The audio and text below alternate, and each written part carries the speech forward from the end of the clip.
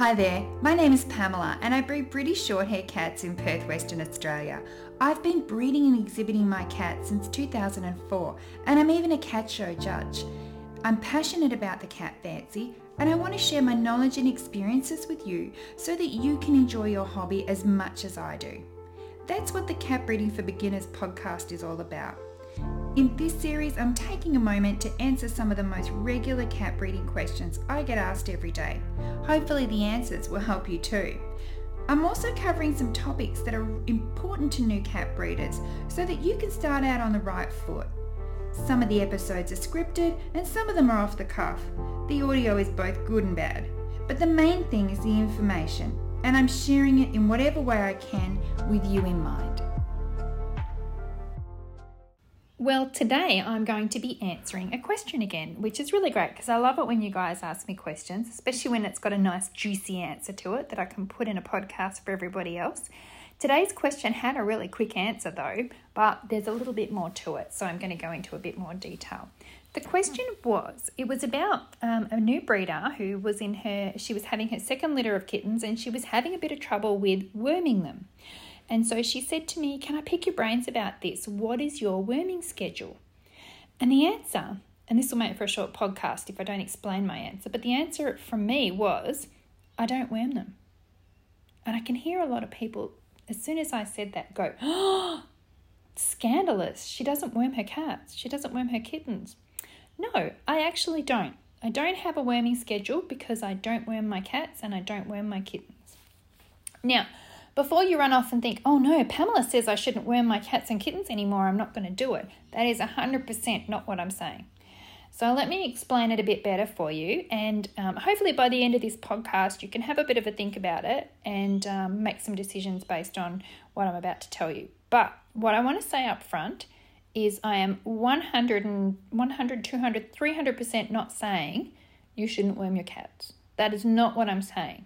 I'm saying that my personal circumstances are that I make a certain choice and your personal circumstances are that you can make your own choices. I'm not saying that a blanket, don't worm your cats, because there are people that really, really, really need to worm their cats because of where they live and things like that. But let me explain that a bit more for you now. But I just want to say that up front so that we didn't get off on the wrong foot. Okay, now, worms. Cats can get a couple of different types of worms. They can get tapeworms, they can get roundworms, they can get hookworms, they can get other worms as well, but they're the main ones. Worms are funny things. They have a life cycle, and the life cycle that they have is really designed to get into a host, get what they need out of that host, and then spread themselves as far as they can to other hosts. They can only survive if they can keep moving from host to host to host. And so that's what their whole life cycle is all about. It's really carefully designed to maximize that chance of them being passed on to another animal.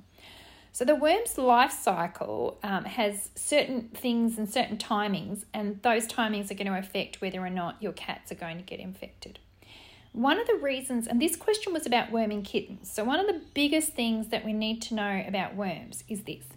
Worms can have, they can get into an animal, so they get into your cat, it has worms and it ends up with worm eggs. And the worm eggs can lay dormant in your cat for a very long time. They're just sitting there, biding their time, waiting for something to happen.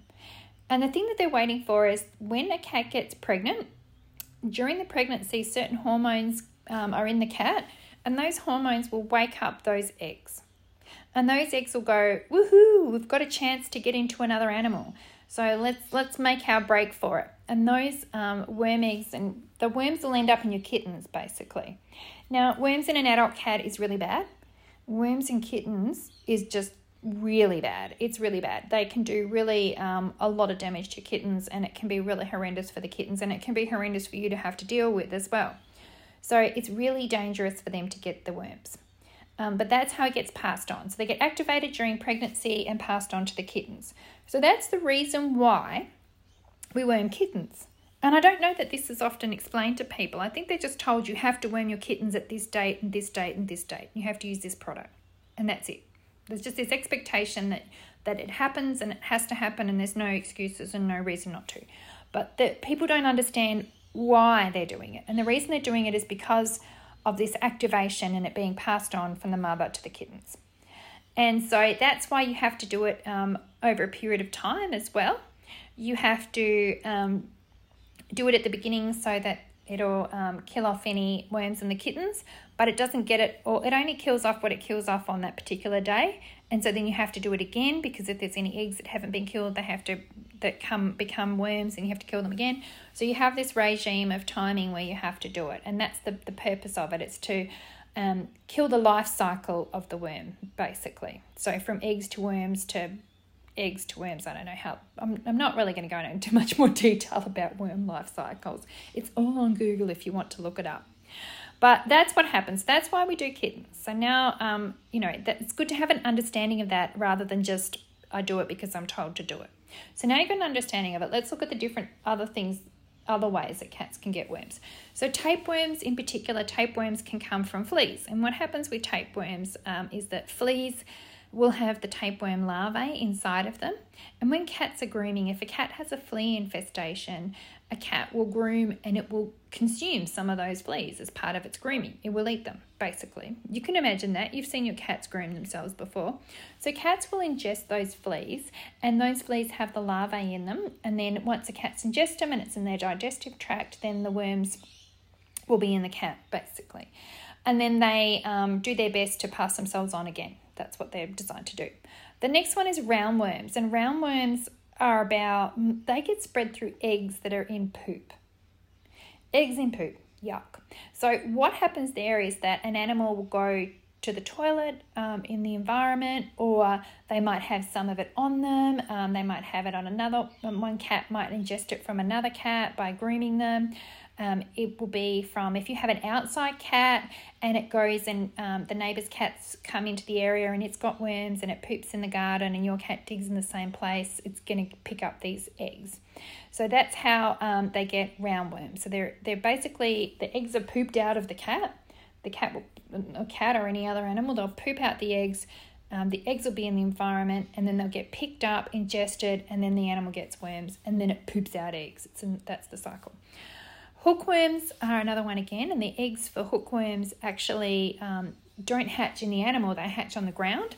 So they hatch on the ground, so an animal walking around will pick them up on their feet, and as they groom themselves, they'll ingest them, and then they'll get worms. So that's how hookworms work. You can also, your animals can also get eggs from their food. So if their food is infected with worm eggs, they can get them there. That's why we freeze our cat meat. So when we get pet meat for our cats, in Australia especially, I can't stress this enough. If you're feeding your cats raw meat, it has to be frozen and defrosted before you feed it to them, because that will kill off the worm eggs. Kangaroo is a wild caught meat.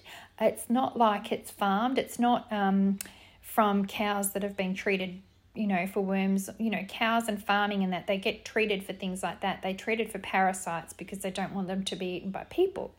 So kangaroos are not. They're just running around living their best life, and then they get culled and turned into pet food.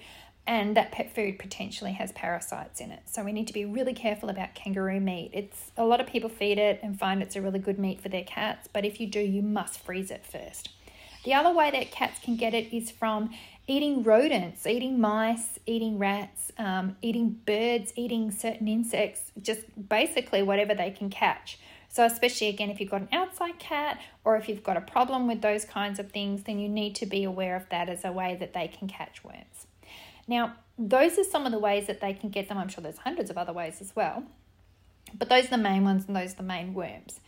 Now, when I look at my own personal circumstances, and I've been breeding for nearly 20 years, and in that nearly 20 years, I've had fleas once in 20 years, and I have had worms 0 times. I've never had a cat with worms. I've never had any experience of that at all in any of my breeding in this current location where we live, in our past home where we lived. I don't think I've even had it with pet cats before I started breeding. So it's not something that's ever been in my cat population. I feed them a commercial diet. I feed them Royal Canin. So I feed a commercial diet, and there's, commercial diet obviously would have no chance of having any source of infection from that. I also feed them raw beef, but that has been frozen, and it's frozen in the deep freeze before we use it. So that's pretty much safe as well, because again, it's beef, it's not a wild caught animal, so that's quite safe. They also have no access to the outside, so it doesn't matter whether other cats have pooped in the environment. And we do live on a semi-rural block in Perth in Australia, and there's native wildlife around. We have possums, we have bandicoots, and I've even seen a kangaroo in our yard once. So there is possibly stuff in the environment, but our cats are not coming in contact with it because they're kept separate from that. They're either in the house, they're in the barn, or they're in their outside pens. We don't have any dogs, so we don't have any problem with fleas, and we don't have any risk of fleas through dogs, because that can be a thing. If you're a cat breeder and you have pet dogs, maybe your cats are 100% inside your house and never go anywhere. Maybe you don't even take them to shows. Maybe you don't take them anywhere at all. But if you take your dog down the road for a walk, and it comes in contact with other dogs and comes home with fleas, then your cats are at risk of getting fleas. And if they're at risk of getting fleas, then they're at risk of getting worms from the fleas. So we don't actually have any dogs, so that's another thing that we don't have. And like I said, in the whole 20 years that I've been nearly 20 years that I've been breeding, we have no history of worms ever. And another factor that's a bit underrated, I think about this, is that we're not in an area that's wormy. And what I mean by wormy is that some different places around the world, different places around Australia, your climate probably has a little bit to do with whether or not worms are successful in being able to infect your animals. If you live in a drier area versus a more humid area, if you live in a cold climate versus a warm climate, there's probably different factors at play there. And I don't feel that we live in a very wormy area. I don't hear people around me. I don't hear other breeders saying, oh my God, I just can't get rid of the worm infection I have. Oh, I've had a kitten that's got worms. Oh, my kittens have got worms. You don't even really hear it much from rescue groups anymore. So I think that probably has something to do with it as well. So all of those things combined are the reason that I choose to do what I choose. And the reason I choose to do that is because I've had a look at, what's the risk? What is the chance of there being a problem with worms in my cats? What is the risk of there being an infection in my cats? And I actually feel that the risk of that infection is so low that what I would prefer to do is to treat any infection that my cats get rather than use prevention medication. So when you're worming them on a regular basis. You're hoping to prevent them. It's a bit different to flea treatments where you put it on and it stays on the animal and it prevents them from getting a flea infection. Wormers generally work right there and then on the day. They only do their job there and then on the day. There are some newer ones that actually do have a more preventative approach, but worming is about dealing with it there and then, and that's why you've got to do it on a regular basis. So I still see that as a prevention medication though. So I feel that the risk of my cats having a problem is so small that I would rather dose them if they had a problem than dose them when they don't, to prevent them from having a problem. That's 100% my personal choice, and that's based on my personal circumstances. And I have a history that's quite long, and I can base it on that. I know my cats well. I know when I have new cats come in that the situation could change. I'm also aware that situations can change when you take cats to shows. I'm aware of all of those different factors, and I still come out thinking that the risk is lower than the need to do the prevention. So that's not me saying you should not do it. That's me saying that you should have a think about it and you get to choose. And that's an interesting thing. As new breeders, when you come along and start breeding, you get told you have to do this, you have to do this, you have to do this. You need to do these things because that's the rules of the game. And it's not necessarily the rules of the game. It's people are doing those things, yes, but you can have a think about whether those things do or don't apply to you. And even though you're a new breeder, you can still have your own free will. So you can listen to my advice and not take it, and you can listen to other people's advice and not take it. As long as you are making an informed decision, as long as you've given things a lot of thought, then you can absolutely make your own choices about what you do and don't do with your cats. As long as your cats are being kept well, and as long as you're doing it for the right reasons. Now, when you worm your kittens especially, it's a bit of a nightmare. It's pretty hard to get a pill into a kitten. It's pretty hard to get a sticky liquid into a kitten. It can be a big mess. It goes everywhere. You've got to make sure you've done all of them. You've got to do them one by one. You'll get scratched. You might get bitten. It can be pretty tricky. So you might say the reason I'm not doing it is because I want to avoid all of that. It can also be expensive. Wormers are not cheap, especially the really good ones. So that's also an added cost as well. And so some people might say, well, she's not doing it because she doesn't want to pay the money. It is neither of those two things, because I can quite easily get them wormed when they go in for their vaccinations and when they go back for desexing. I don't have to actually do it. And I am quite happy to pay for it, because I'm always happy to pay for stuff for my cats, and especially with my kittens, because I sell them for a pretty good amount of money, and I think that that's a small amount of money in consideration for how much the people are paying for them. I don't do it because I don't like the amount of chemicals that go into them. And there's a few things, and I don't mean to sound like an anti-vaxxer, because I'm 100% not that, but there are a few times when I find that maybe the companies that make the products, I'm not sure, are saying that you have to do something on a regular basis, and it's not necessarily the case that you need to do that. And that's a lot of chemicals going into your animals. There's a lot of medication going into your animals. It's the same with flea treatments. My cats, I'd rather treat them for fleas if they get fleas rather than put flea prevention on them all the time, because that's a lot of chemicals. So that's really my thinking behind it. It's not to do with the money. It's not to do with the effort. It's probably to do with, it is to do with the amount of chemicals that's going on them. And I don't want to use chemicals on them unless I have to. I will do it if I have to. 100% will do it if I have to. But if I don't have to, I'd prefer not to, because I don't want them to have to be, dosed up like that. And I don't even know, I don't have kids, so I don't actually know what the answer is to this question. But I'm pretty sure that, kids are also have risk of getting worms.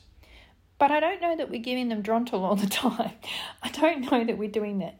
Kids get lice. I don't know that we're putting Spot on the back of their necks. I know that we use things to, certain shampoos and that to try and avoid it. But again, we don't want to put lots of chemicals on them. We don't want to medicate them with lots of chemicals. So I kind of have that philosophy about my cats. Now that brings me to the next question. Do I tell the buyers of my kittens?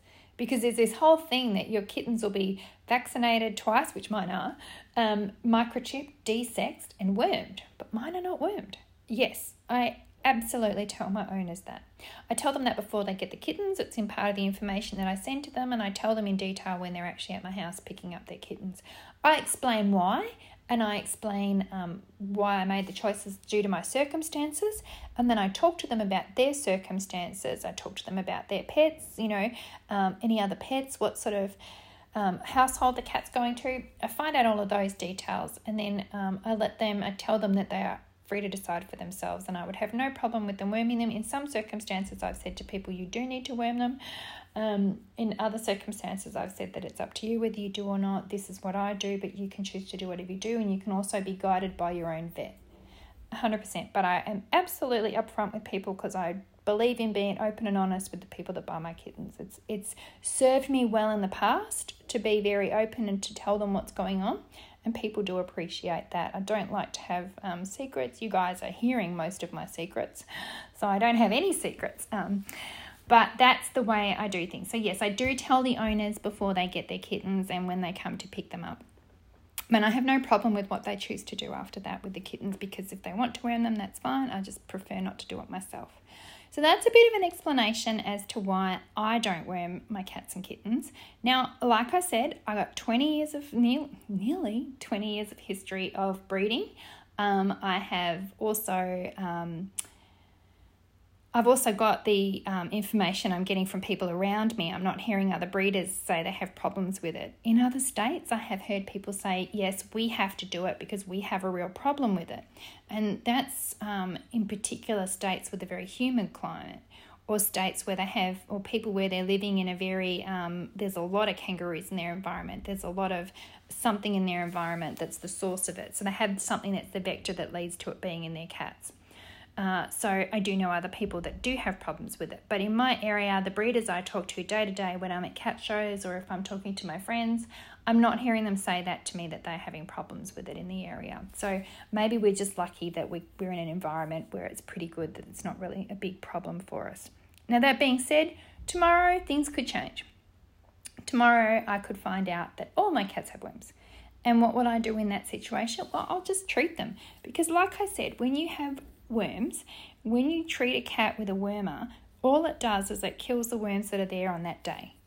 And then you have to do it again and again to break the cycle. The same as what you do with fleas, because there is this life cycle, and because the products that you're using on them don't work on every part of the life cycle, you have to do it on a regular basis to get rid of the problem. Would I be happy about that? No. Would it make a difference if...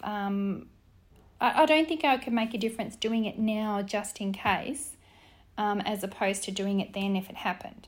So I think I would catch it early, especially given that the main way that you find out your cats have got worms is because of what they're pooping out of themselves.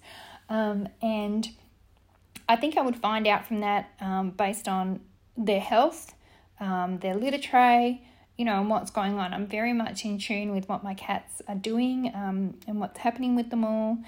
So I think I would probably know about it really quickly before it got to be too bad, and then I could definitely deal with it in the same way that you would deal with it no matter what. And I think that was, like if it did change, and then I might have to change my circumstances.